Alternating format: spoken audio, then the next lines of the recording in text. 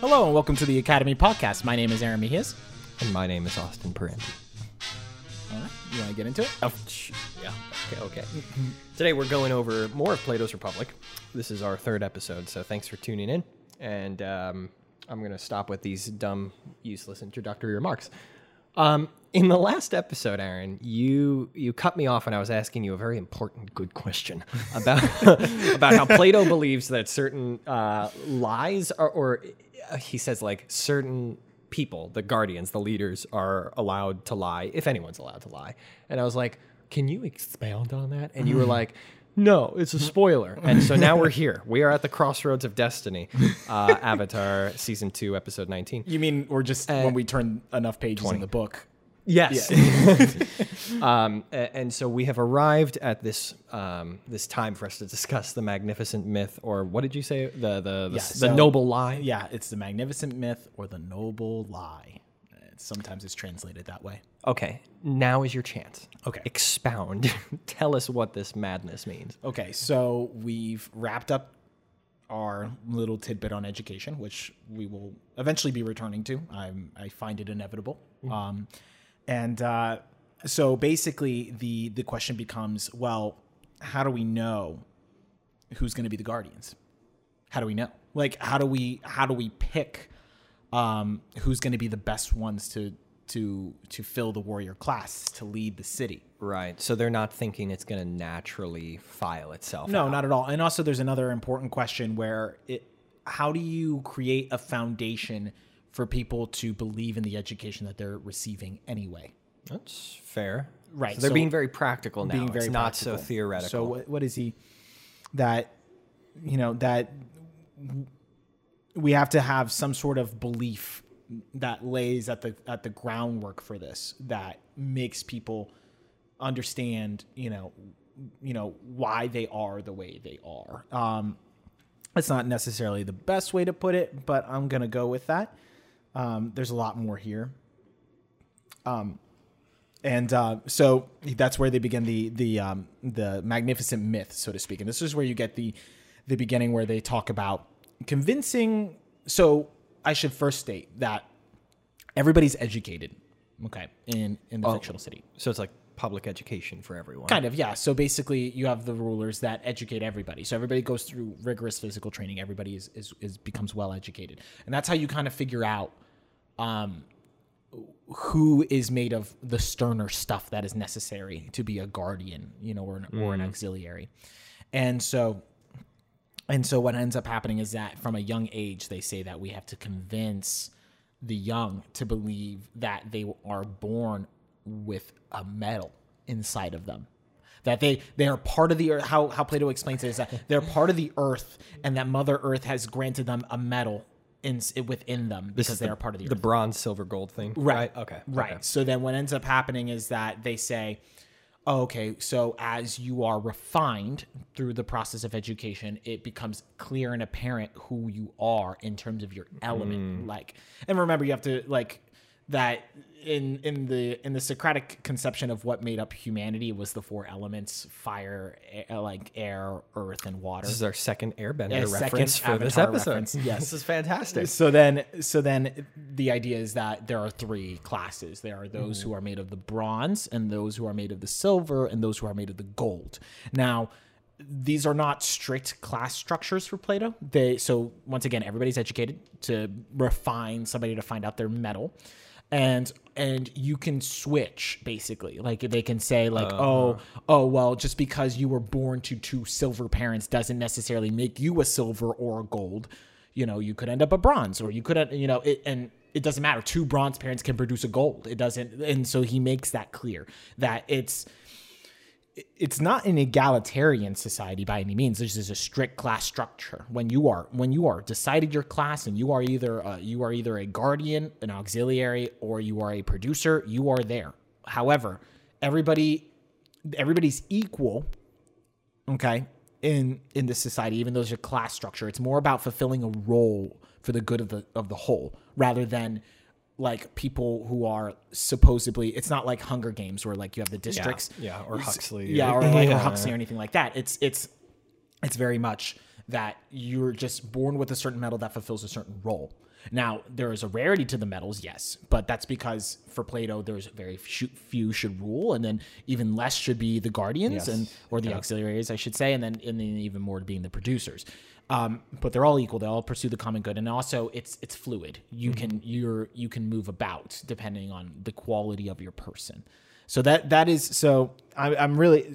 I mean, go ahead and you can ask some more questions. I'm going to look for a good quote to kind of surmise. That's a nice way to do it, because I think the temptation is whenever we hear about a class structure is to think that the rich are going to dominate the poor, and it's all about giving power to the people who are organizing it. But for this, it seems like Socrates is really outlining this to best fit people to where they would best operate. Right. Which sounds much, I don't know how else to say it. It's just nicer, This also fits in with Plato's very Spartan view of politics. Like if you want to take a more practical look of how Plato didn't really care much for democracy whatsoever, and he seems to be more of a fan of oligarchy, and how he wanted that kind of a stricter class structure in which there were few that were put at the head of the table, so to speak. And think of like Spartan education, where it was like, they would throw babies off the cliff whenever they had a deformity. And then from the age of 7, they would live in barracks with the men, and they would teach them to steal and to lie and to be vicious. And they would train them to be hardy from that young all the way up. And they couldn't wed until they were like 25 or something like that. And Plato does take a lot of extremes later on, we'll see, especially when he talks about women in the family. Mm-hmm. But the idea is that there is that kind of refinement, and people are going to be put into, where they need to be and made who they are made to be. So everything has a place. And you need this myth to kind of lay at the foundation of this, so that there's a principle where, like, later on you're like, well, I am made of this metal, and so therefore that is who I am. So does he believe intuitively that this is not a myth, or does he believe that it is the myth that we need to propagate to keep order? Is the Republic a political work, or is it a metaphor? We're here again. Yeah, here we go again. Yeah, I mean, is the idea of the three metals leading into the idea of the tripartite soul, a soul of three parts? Is it a statement about the soul, but also a claim to the idea of the nature of human beings and the nature of politics and how few are qualified to rule?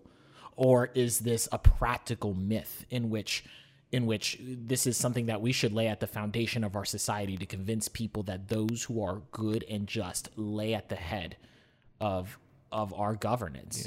And I will say this: I'm not going to lay on either of these three sides just yet. I think my position on this issue will become more clear as we move on.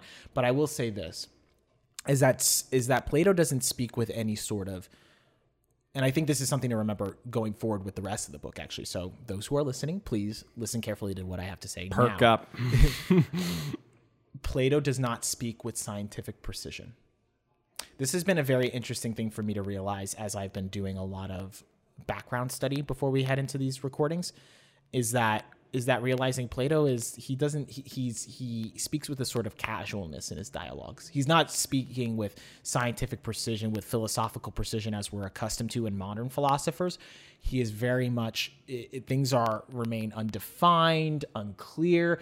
And you know what? That's okay. A lot of scholars are like, I read all these articles and all these scholarly articles and all these journals and these publications, and people are like fighting each other, responding to all their other writings and ripping each other up and down. But then I was reading, and this is the recommendation. So, and when we get into the next episode, I have a recommended reading list to kind of understand. Oh, cool. So, but one of the ones is there's a guy named Klasko, Klasko, that I read. He had a book called Demotike Arete. Anyway, I know. So and so he admits that he's like, listen, a lot of these people a lot of my colleagues are fighting each other over Plato, and the reality is that he doesn't speak with any sort of real clarity on this, and nor did he intend to. He's a human being. He was just talking. Yeah, and he wasn't, being one of the first philosophers, and Right. and there was no printing press. It's not like his work was being held up to such scrutiny like No, our not at all. books would be today, and so we have to write them with definitions and complete accuracy. But he was just living in a different world at the time, where this casualness was. What else would it have been? So yeah. No, I like that. Thanks for sharing that. Yeah. So here's a good quote. So we must introduce our guardians when they are young to fear, and by contrast, give them opportunities for pleasure, proving them far more rigorously than we prove gold in the furnace. If they bear themselves well and are not easily bewitched, if they show themselves able to maintain in all circumstances both their own integrity and the principles of balance and harmony they learned in their education, then they may be expected to be of the greatest service to the community, as well as to themselves. And any guardian who survives these continuous trials in childhood, youth, and manhood unscathed shall be given authority in our state. So these are the gold members. Mm-hmm. So those who are gold are older, much older. They're very well in their years. And they had to have survived all those trials as a guardian. And so he shall be honored during his lifetime, and when he is dead shall have the tribute of a public funeral and appropriate memorial. Anyone who fails to survive them we must reject. And that, in brief, without going into details, I concluded, is the way in which I would select and appoint our rulers and guardians. Wow. Metaphor time. Ready? Okay, so let me make sure I'm hearing this right with one of my classic stories. I was up in South Carolina visiting my fiance's, we were visiting my fiance's brother, and he runs a dog ranch where they train dogs for the police. And I got to help him train this one golden retriever puppy. And part of the training was we picked her up. Her name was Riley. She was super cute. And we put her on top of a slide that the slide wasn't there anymore. So it was just this long ladder that led to nothing. And so we had her step into a blanket. This sounds kind of weird. Like it was like he was holding one end of the blanket, I was holding the other. Above our heads, she stepped into it, and we slowly lowered her down. And then we, praised her a lot for the courage, that we were trying to mold in her to say, hey, that was a scary kind of weird situation, and we want you to feel confident in that. And I guess in the same way that you would kind of start taming dogs by exposing them to some scary, weird, different situations. Well, he says, what does he say? He says in the book where he says, you want to know, how do you know when a horse or a colt is good? You expose it to fear, and if it jumps and runs away, or if it maintains its composure. Right. So this is a classical kind of conditioning technique that we still use today on our animals, and he's recommending, why not do it with kids, but also whoever seems to have a more natural ability to. It's a bit more mythical. Courage. Okay. I'll read the myth. Okay, I found it, and I'm just gonna, and I think that will sum it up. Yeah, let her rip. And if you have any more questions beyond that, we can go into it. He says, I will tell the citizens the following tale. Story time. You are, all of you, in this community brothers. But when God fashioned you, he added gold in the composition of those of you who are qualified to be rulers. He put silver in the auxiliaries. Those are the soldier class. And iron and bronze in the farmers and other workers. Now, since you are all of the same stock, though your children will commonly resemble their parents, occasionally, so that typically you will be born of the same ilk. But occasionally a silver child will be born of golden parents, or a golden child of silver parents, and so on. Therefore, the first and most important of God's commandments to the rulers is that in the exercise of their function as guardians, their principal care must be to watch the mixture of metals in the characters of their children.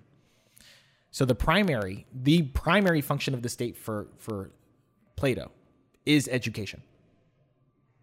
So I just want to emphasize that, and that there's a lot to be said about that going forward. If one of their own children has traces of bronze or iron in its makeup, this is the gold parents, they must harden their hearts, assign it its proper value, and degrade it to the ranks of the industrial and agricultural class where it properly belongs. Similarly, if a child of this class is born with gold or silver in its nature, they will promote it appropriately to be a guardian or an auxiliary.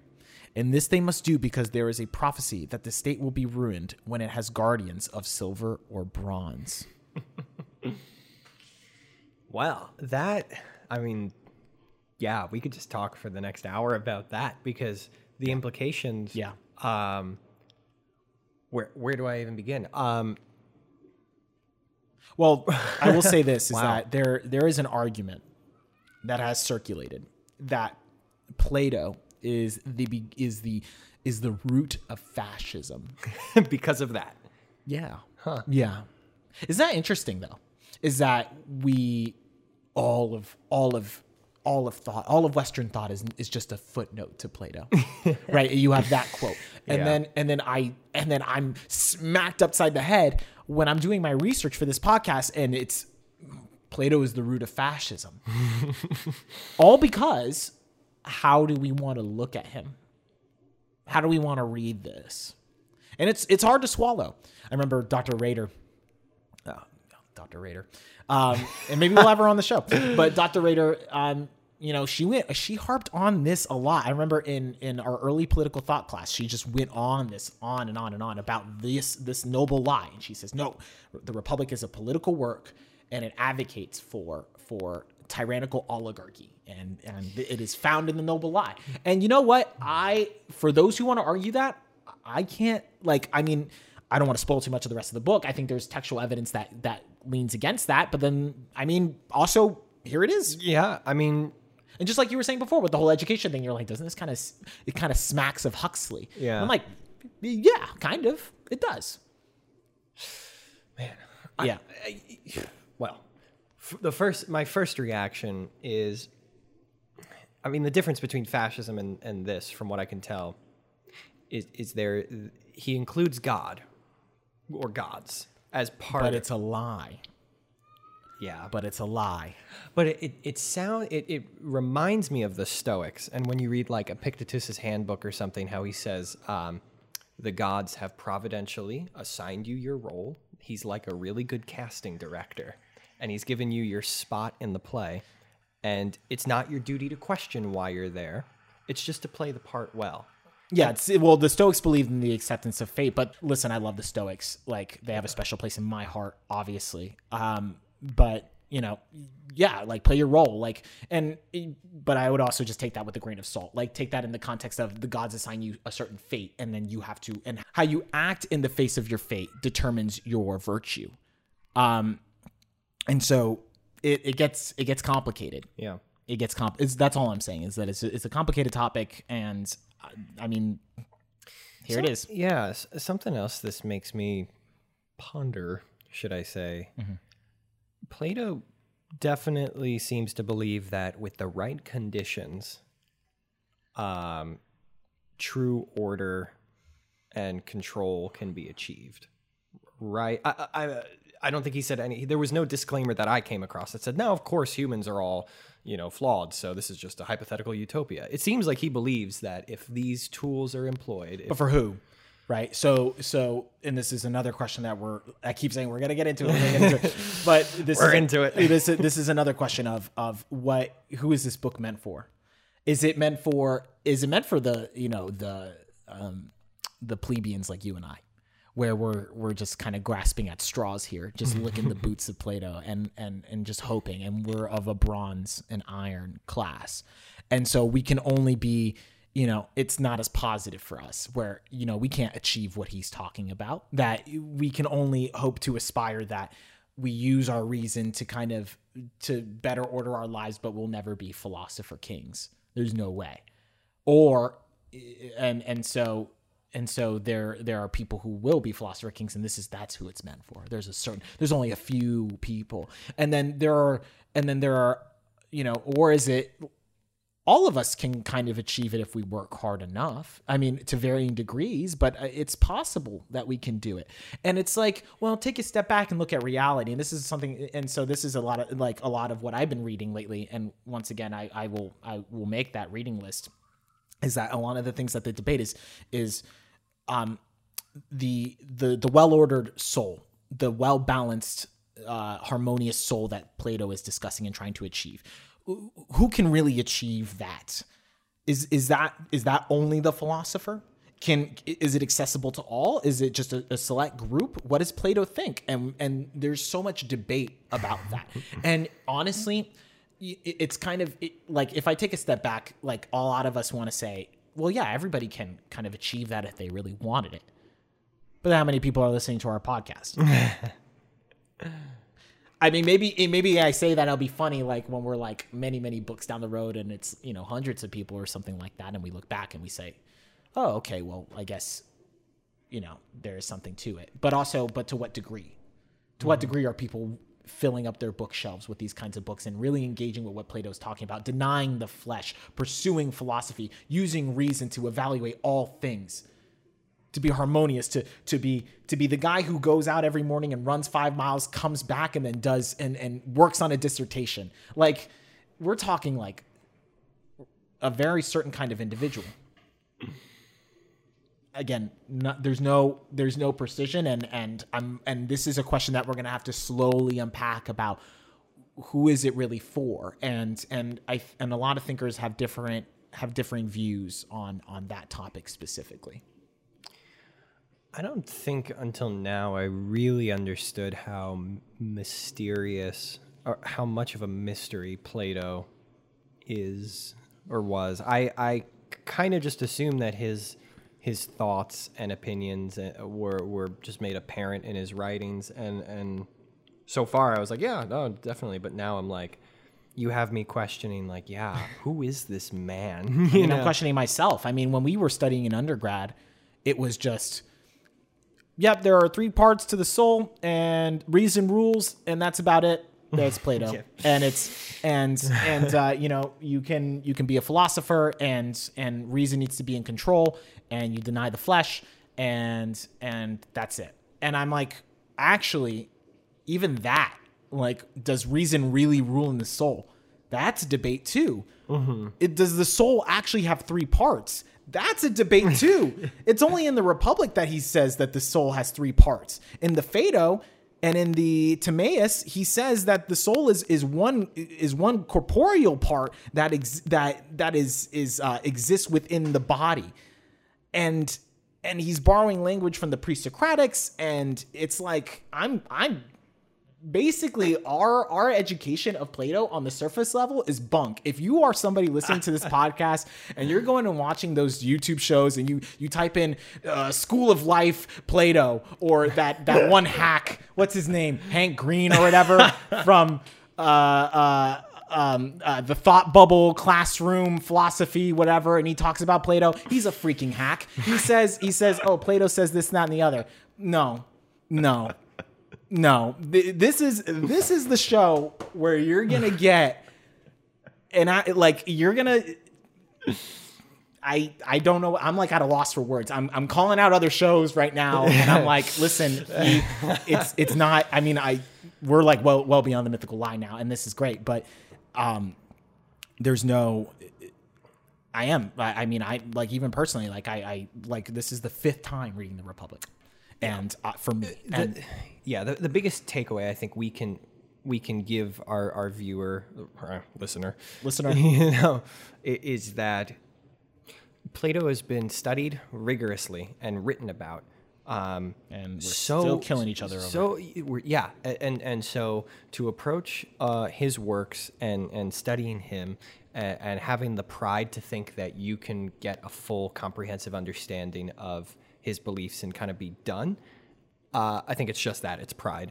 And so what Aaron and I are really trying to do with every book that we're going to cover is bring a real sense of humility when we study it, and know that we're picking up these classics. And if it is under that designation of classic, it means that it is ongoing and alive and mysterious. Is that fair to say?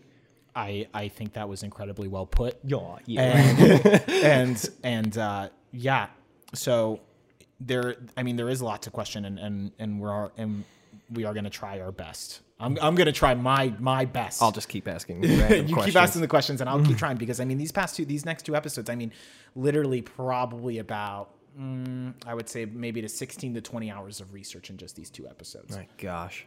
So, well, we better keep going so that you can get back to your research for next week. So now I'm at that paragraph denoted 419 in my book. I don't know what the heck it is in yours, but We were getting into... So Adamantus imposes the question. He says, okay, fair. I understand how you're going to try to convince people to do this.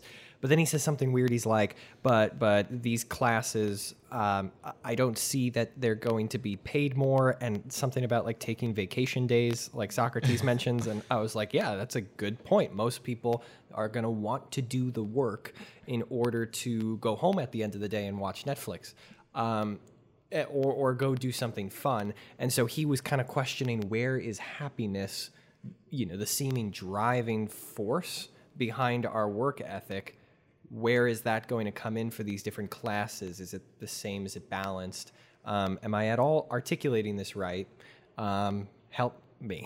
Okay, I will. And so the first thing I'm going to say is that we have to actually rewind a little tiny bit. Fine. And so what he says is that we need to. So he starts talking about how we're going to provide for the Guardian's way of life. And so he says some interesting things, where he talks about how for the Guardians they are. We need to prevent the size of the state for growing too large, and to maintain its unity. And so it's not small, it needs to grow, but it can't grow too great in size. And so we are starting to be introduced to this concept that what Plato really cares about of more than anything else with the city is unity. So he wants to avoid all inner conflict within the state. He wants the state to be harmonious, and he wants the state to be unified. Those are the most important things. You'll start to see that everything else, when they start to search deep for justice within the fictional state, that those are the three things that he's going to look for the most and really emphasize is harmony, a lack of inner conflict, and unity. Okay. So they need to maintain. And so that's another interesting point where he says that the state can't grow too big, or else it lacks its unity. It cannot be unified if it's too large, which kind of you'll see that echoed when Rousseau writes his social contract, where he, the French philosopher Jean-Jacques Rousseau, and he starts talking about how really democracy can only work when it's a small state. Like the best states are just tiny little things. And you hear that today, where it's like, well, why can't we be like Switzerland or something like that? And people go, well, they're tiny. Like it works because they're small. Honestly. Yeah. So, take that for what you will. And I'm not going to go too down that path. Sure. And then they kind of talk a little bit about in this section where he's like, oh, well, what's going to happen when we have to fight two different states at the same time? Yeah, and one's bigger. Right, and one's bigger. And then he says, well, one is that the superiority of our military training. And so even though we have a smaller state, they're going to be far more disciplined and more well-trained than, the rabble. And also that another interesting thing is that the Guardians are prevented from wearing jewelry or owning private property. That's where the question came in. You're like, so he's like, okay, so how are you going to motivate them to, or what is going to make them happy? Let me just try to, I don't know. You know what he's saying. What was his exact question? It was, right. So, he says, but look here, Socrates, interrupted Adamantus. How would you answer the objection that you aren't making your guardians particularly happy? It's their own fault, of course, because the state is in their control, but they don't seem to get any good out of it. Other rulers possess lands and build themselves fine large houses and furnish them magnificently, blah, blah, blah. And they acquire gold and silver, and you were just talking about, and everything else, which is commonly thought to make a man happy. But one might almost describe your guardians as a set of hired mercenaries quartered in the city with nothing to do but perpetual guard duty. And that is so much better than my translation. Gosh. And so hieroglyphs. And so and because the guardians they cannot own private property, they do not grow their own food, they do not accumulate wealth, they are not paid, they do not own what's jewelry. The point? What's gonna motivate them? There it is. So, what did I put in my notes? Happiness is found in the service of the whole community and not in the service of any particular class. Yeah. So he starts talking about what I would call a more, mature sense of happiness. Yeah, so he compares it to the painting of a statue, actually, where he says that we're not going to emphasize the happiness of one class. And that's where he says, like, if you think the most beautiful color is purple, which I'm assuming royalty thing back then, he's like, you're not going to say, oh, well, purple's great and the eyes are great, so let's paint the eyes purple. Like, no, everything has a place and order to make something overall I'm gonna keep running with the quotes. Yeah. Now, if we were painting a statue and we were met with the criticism that we were not using the most beautiful colors for the most beautiful parts, this is what you're talking about, of the body, for we had not colored the eyes, the body's most precious feature, purple, but black, we could, I think, reasonably reply as follows. It is absurd to expect us to represent the beauty of the eye in a way which does not make it look like an eye at all. And the same is true of the other parts of the body. You should look rather to see whether we have made the whole beautiful by giving each part its proper color. So in the present case, don't make us give our guardians the kind of happiness that will make them anything but guardians. Mm-hmm. And then he comes in with a couple extra examples, but I think we get it there. Yeah. So he's saying, okay, guardians, don't want land. We want what is going to for the bring common us to good, a more unified society. Well, I mean, right? I mean, let's make it grounded, right? So for us, we would say that, like, in our own practical everyday lives, is that we want to be able to do something that we say the word meaningful. We want to have a job that makes a lot of money, and you want to own the house and the car and all that kind of stuff, and that American dream. But you want to do things that like I make a difference and I'm helping people grow and change in their lives, and I'm donating to charities and I'm contributing to something greater than myself. And so he's turning that up to 10. He's dialing it up, where he's saying, okay, well, for the guardians, like you are going back to techni and arete. So techni being the skill, and arete being the perfection of a virtue. And arete, the ergon. So ergon is being the purpose of that skill, the techni. So the idea is that you are a guardian. Your purpose in life, your craft is guarding the city, is making sure that things are harmonious and you are protecting your citizens. And so it's kind of silly for us to say, well, oh, you're not going to pay them and all that kind of stuff. And he's like, well, what are you talking about? Your happiness is contained within the fulfilling of your very function as a human being. Like, what are you made for? What is your purpose? What are you striving towards? What is the perfection of that? And so remember that the guardians are the auxiliaries, more specifically. The guardians are actually going to become the philosopher kings. So the guardians are like the heads of the city. The auxiliaries are our warrior class.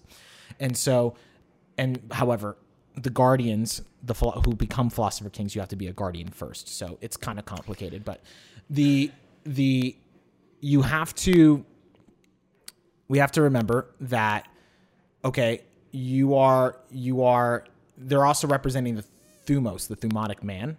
So their passion, their spiritedness is driving them towards that good that they have been trained to believe in, which is the fulfillment of the harmonious state, that which is good. If we're taking this literally. So help me see how practical this really is, because I'm so American right now and I want my apartment and my vacation days and blah, blah, blah. And I do want to also do something meaningful, but maybe you can give me an example of cultures or people groups who really was anyone ever actually able to capture this thumos, that they would lay aside those initial wants and seize this greater good? When the Navy SEAL jumps on a grenade. Yeah. When a soldier is asked to charge a hill, and then he doesn't think to himself, but what about the leave that I put in for 3 weeks later? The single mother that stays up late tutoring her child in math, knowing that she has to get up in 5 hours for a job. These are very specific little things. And somebody can rip me up and down saying that I'm taking these things out of context, or that it doesn't really apply to the society, but just bear with me for a moment. In all those instances, we see somebody going against the grain, sacrificing that which would give them what we would conventionally call happiness. And instead they're realizing that their purpose is made for something far greater than themselves, and that they have been educated and trained into that, and then their thumos, like that is their skill, that is their technique, and then the ergon of that technique. But then also and they have been trained into that, to know that and to love it and to have a passion and a spirit and a will towards it, and then they're going to achieve it. And so that way, when a man in combat doesn't give a second thought to jump on that grenade to save somebody else's life. That's what we're talking about here. Like it's not about like we're having this misdefinition of happiness. Mm-hmm. Happiness is eudaimonia. Happiness is the accomplishment of your virtue, is the accomplishment of virtue in your principles, the arete. And once you do that and have a harmonious soul, you experience eudaimonia. It is a state of being. It does not care. It is irrespective of whatever your material well-being is. I'm kind of jumping all around. I'm a little all over the place right now, but I'm hoping. There's just so much good stuff to cover. Yeah, there's a ton here. There's a ton here, but that's kind of what we're getting at. What was it, that movie that we saw? They Shall Not Grow Old. Oh wow, yeah. Which is that World War I documentary that was remastered by Peter Jackson, and one of the quotes that's in the movie, and it was also in the trailer, I believe, that really got to me, because a lot of people have this very negative view of World War I, that it was just everybody was just angry and just pissed off, and they didn't understand why the war was being fought. But it was interesting because one of the guys being interviewed, they asked him, well, how do you feel about it now, looking back? He's an old man in the 60s. And he says, there was a job that needed to be done. So we got up and we went on and we did it. And that rings so much to me. That for some reason that resonates. Yeah. And it's like, and I'm trying to relate it, right? So and there it is. It's that, Plato is going on and on about like we want to prevent them from owning these things, but that's so that they can devote themselves wholly to their craft and their purpose.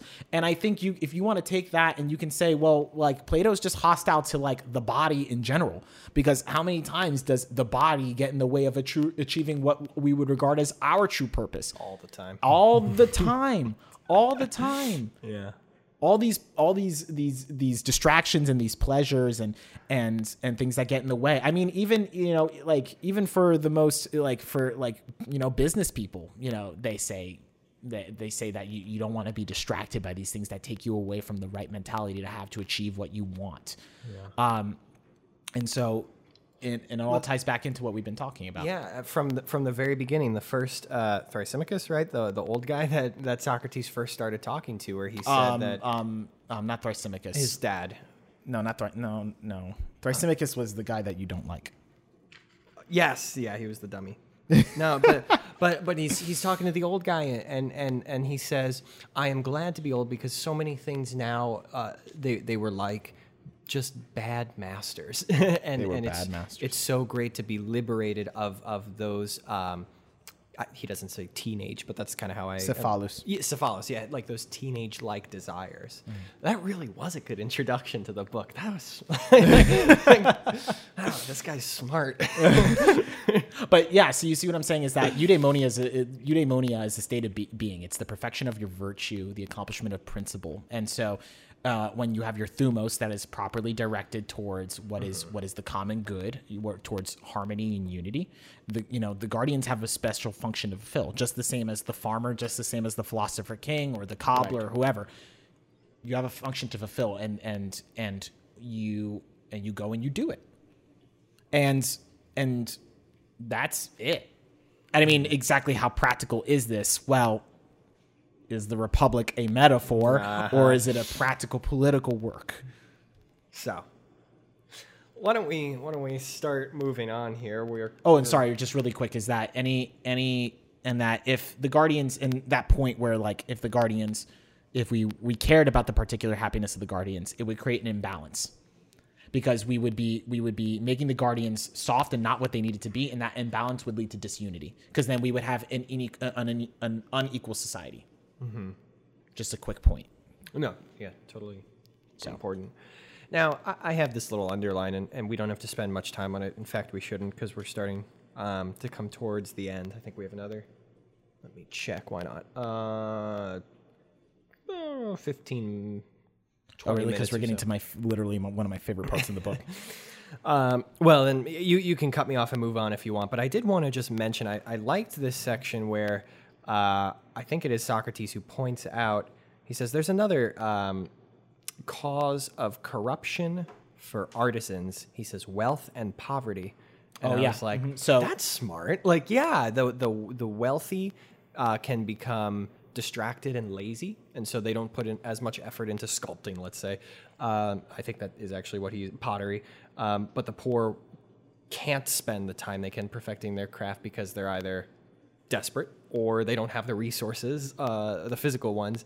And so there's this actually like middle class essentially is the prime time for artistry. Like, yeah, well, I mean, it's a small section where he just says, where, Plato literally just says, yep, you're not allowed to own too much wealth, and we also can't allow poverty. Mm-hmm. That's it. So it's a simple point, but I mean, we're all, aren't we all striving to be super wealthy? But he pretty quickly makes me think, oh, well, I don't want either of those things.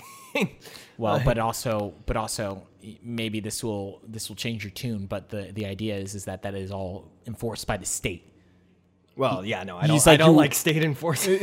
you would grow in your wealth, and then they would cap you off. They would cap you off, and then no, I'm not a fan of that. But but as an artist who I like writing and creating short films and blah blah blah. Yes, I'm the movie guy. Like, I that resonates with me. The idea of the desperation of poverty, and also the laziness and negligence in wealth that would keep me from having a motivation to work hard. So yeah, it's a small little point that he makes, and, like and that we don't want people to be crushed by poverty, mm-hmm. and we don't want people to be arrogant because of their wealth.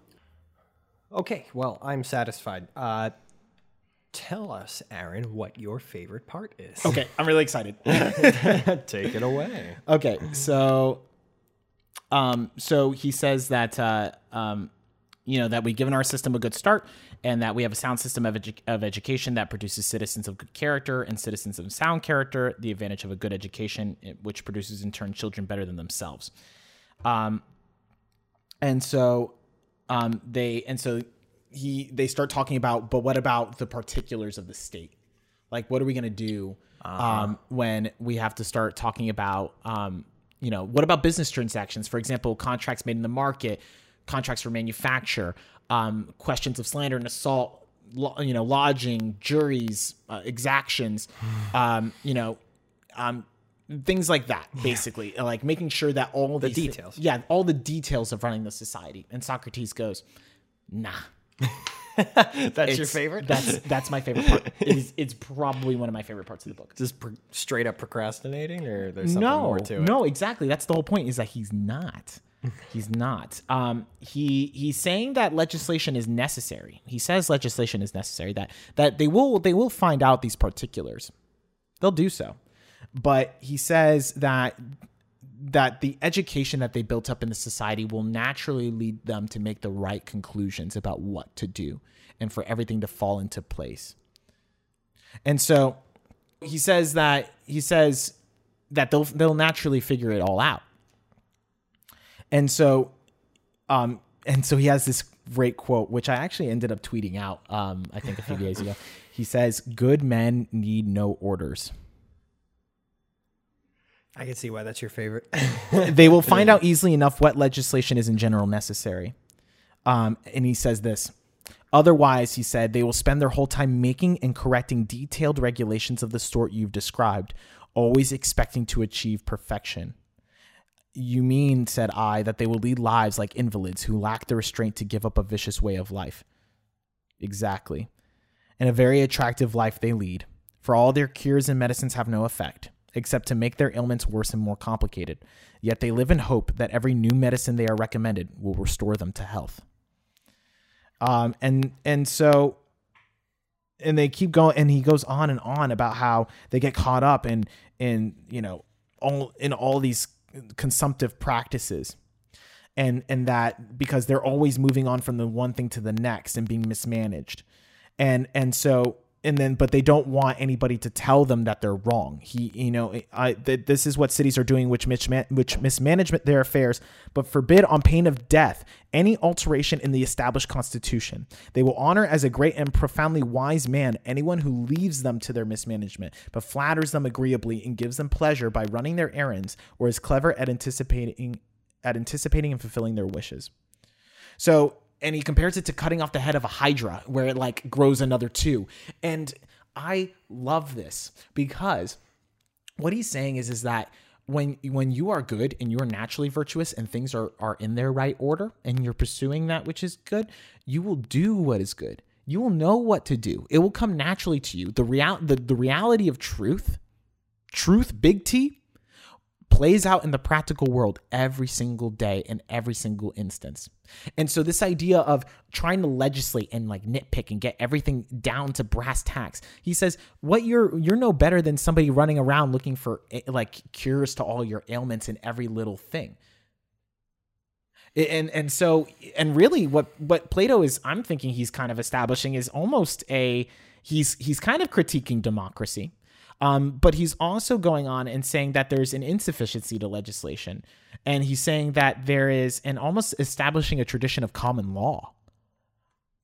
Where not common law like in the Anglo-American sense, where it's like, oh, well, there's a lot of adjudicated decisions by the courts that eventually create stare decisis of previously set laws. But what is at the root of the common law tradition in the Anglo-American sense is the moral fabric of a society, is that the judges were meant to reach deep into the moral beliefs of the people and then use that to judge cases, criminal cases and proceedings in the courts.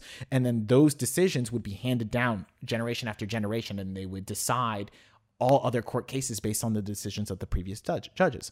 And so it's the same thing here in a sense, where it's like you don't need to legislate all the particulars, because if you have a strong moral society and that fabric is held together and people are unified, everybody's going to know what to do.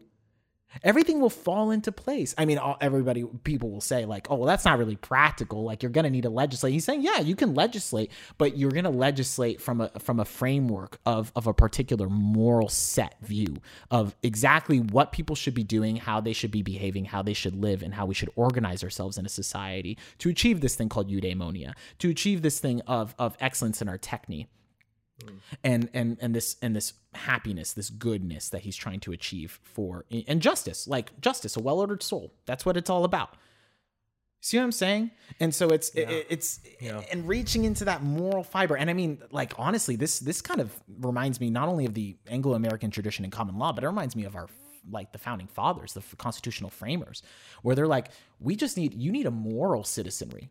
We're just going to create a constitution. We're not big into legislating everything. The people.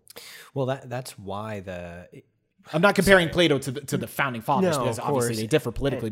And you know way more about this than I do, so correct me. But is that why there was such discrepancy about even having a Bill of Rights? Because that sets a precedent for more legislation. Yeah. So there's an argument. Hayek is one of the most famous ones who kind of presents an argument against the Bill of Rights, saying that when you have these clearly defined enumerated rights, then all of a sudden it becomes the responsibility of the government to basically clearly state rights that are stated within the Constitution itself, rather than being a clearly understood common law existing amongst the moral cultural fabric of the people, our social institutions. Yeah, I always thought that was a dumb argument, but now in the context of Plato's, that's a Well, and also think about it this way, is that his argument is also to say that, well, now that when other rights are to be discovered and understood as society develops, does that mean now that we also have to go through a constitutional process to add another amendment?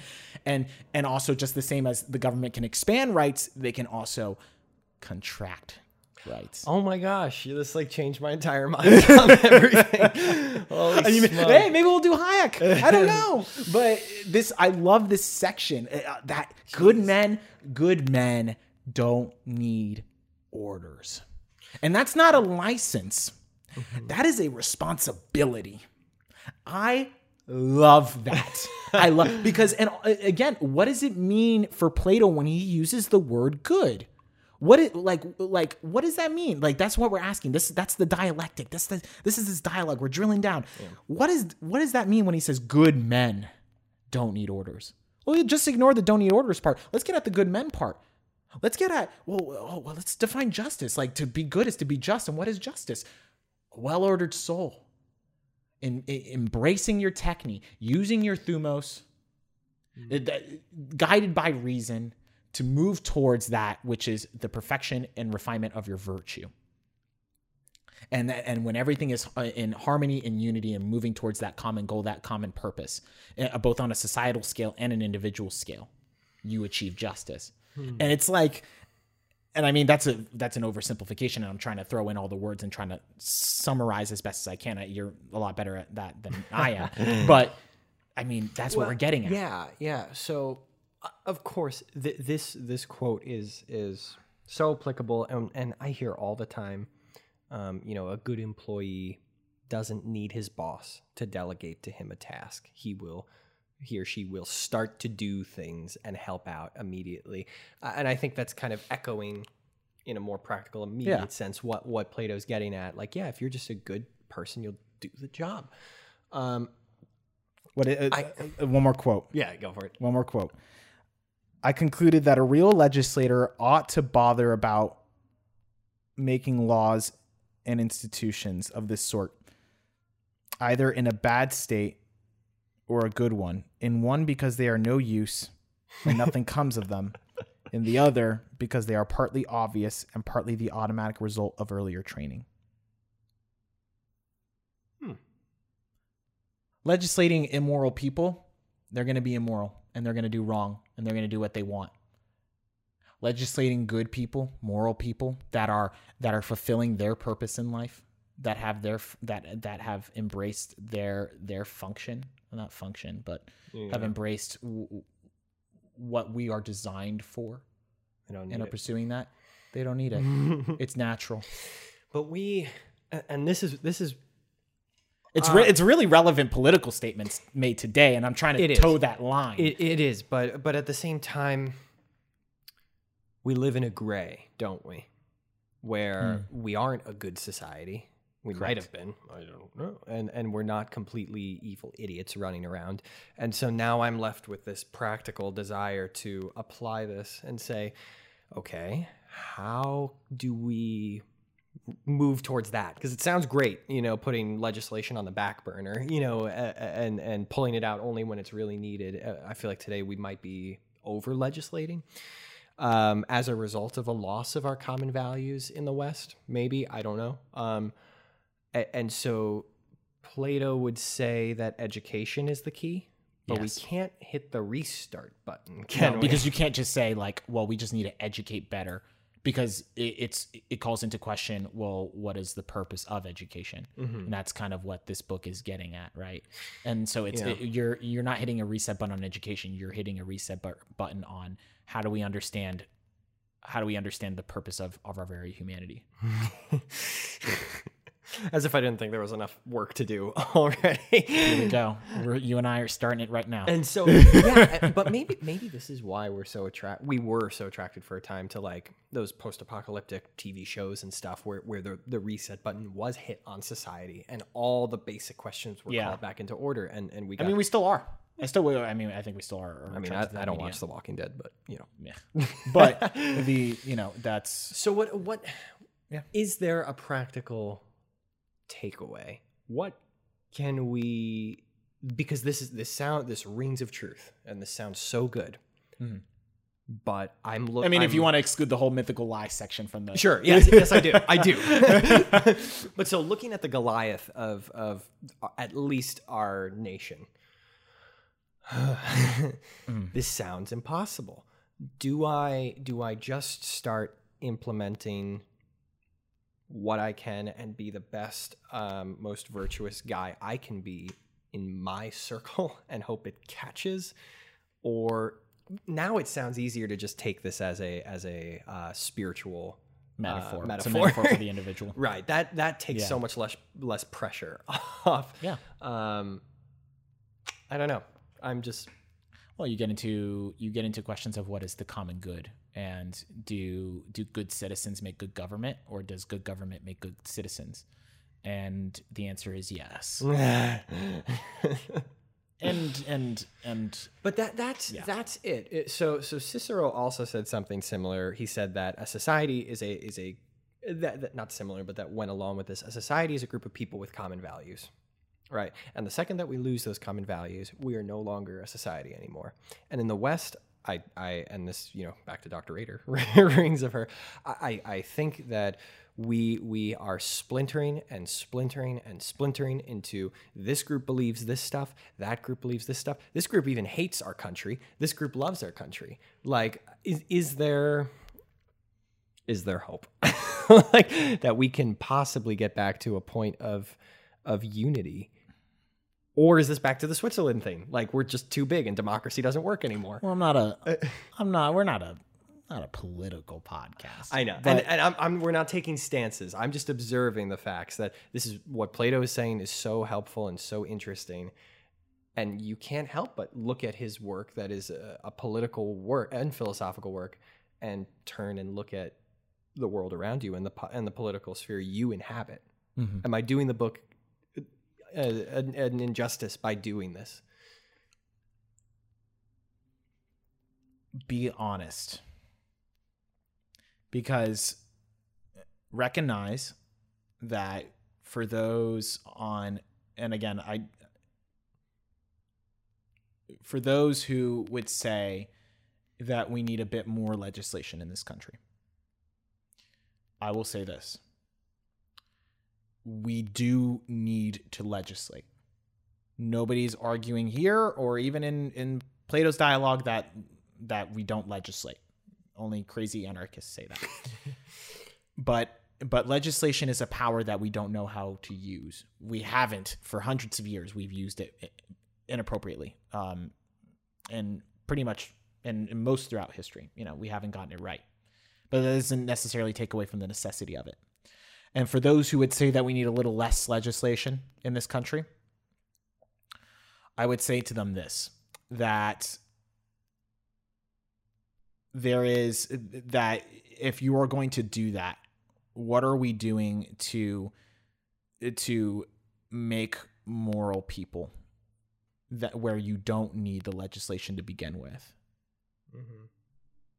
So our concern now is at the top of our institutions, where we're talking about elections and we're talking about public policy and we're talking about winning seats and electoral mapping and gerrymandering, and the list goes on and on and on and on. Screw all that noise. Get down deep. Yeah. What kind of children are we producing that run for these offices? What kind of children are we producing in where they are? And they are becoming IT techs, or serving in our nation's military, or being your garbage collector, being a college student. These are the questions we need to be asking. When you look at a child, you have to think to yourself, does this child have a purpose? What is that purpose? How to achieve that purpose? And then I think the question of elections and unity and political offices becomes a tad bit simpler. Okay. Yeah, that's powerful stuff. Especially, for me as a teacher, that fires me up. Yeah.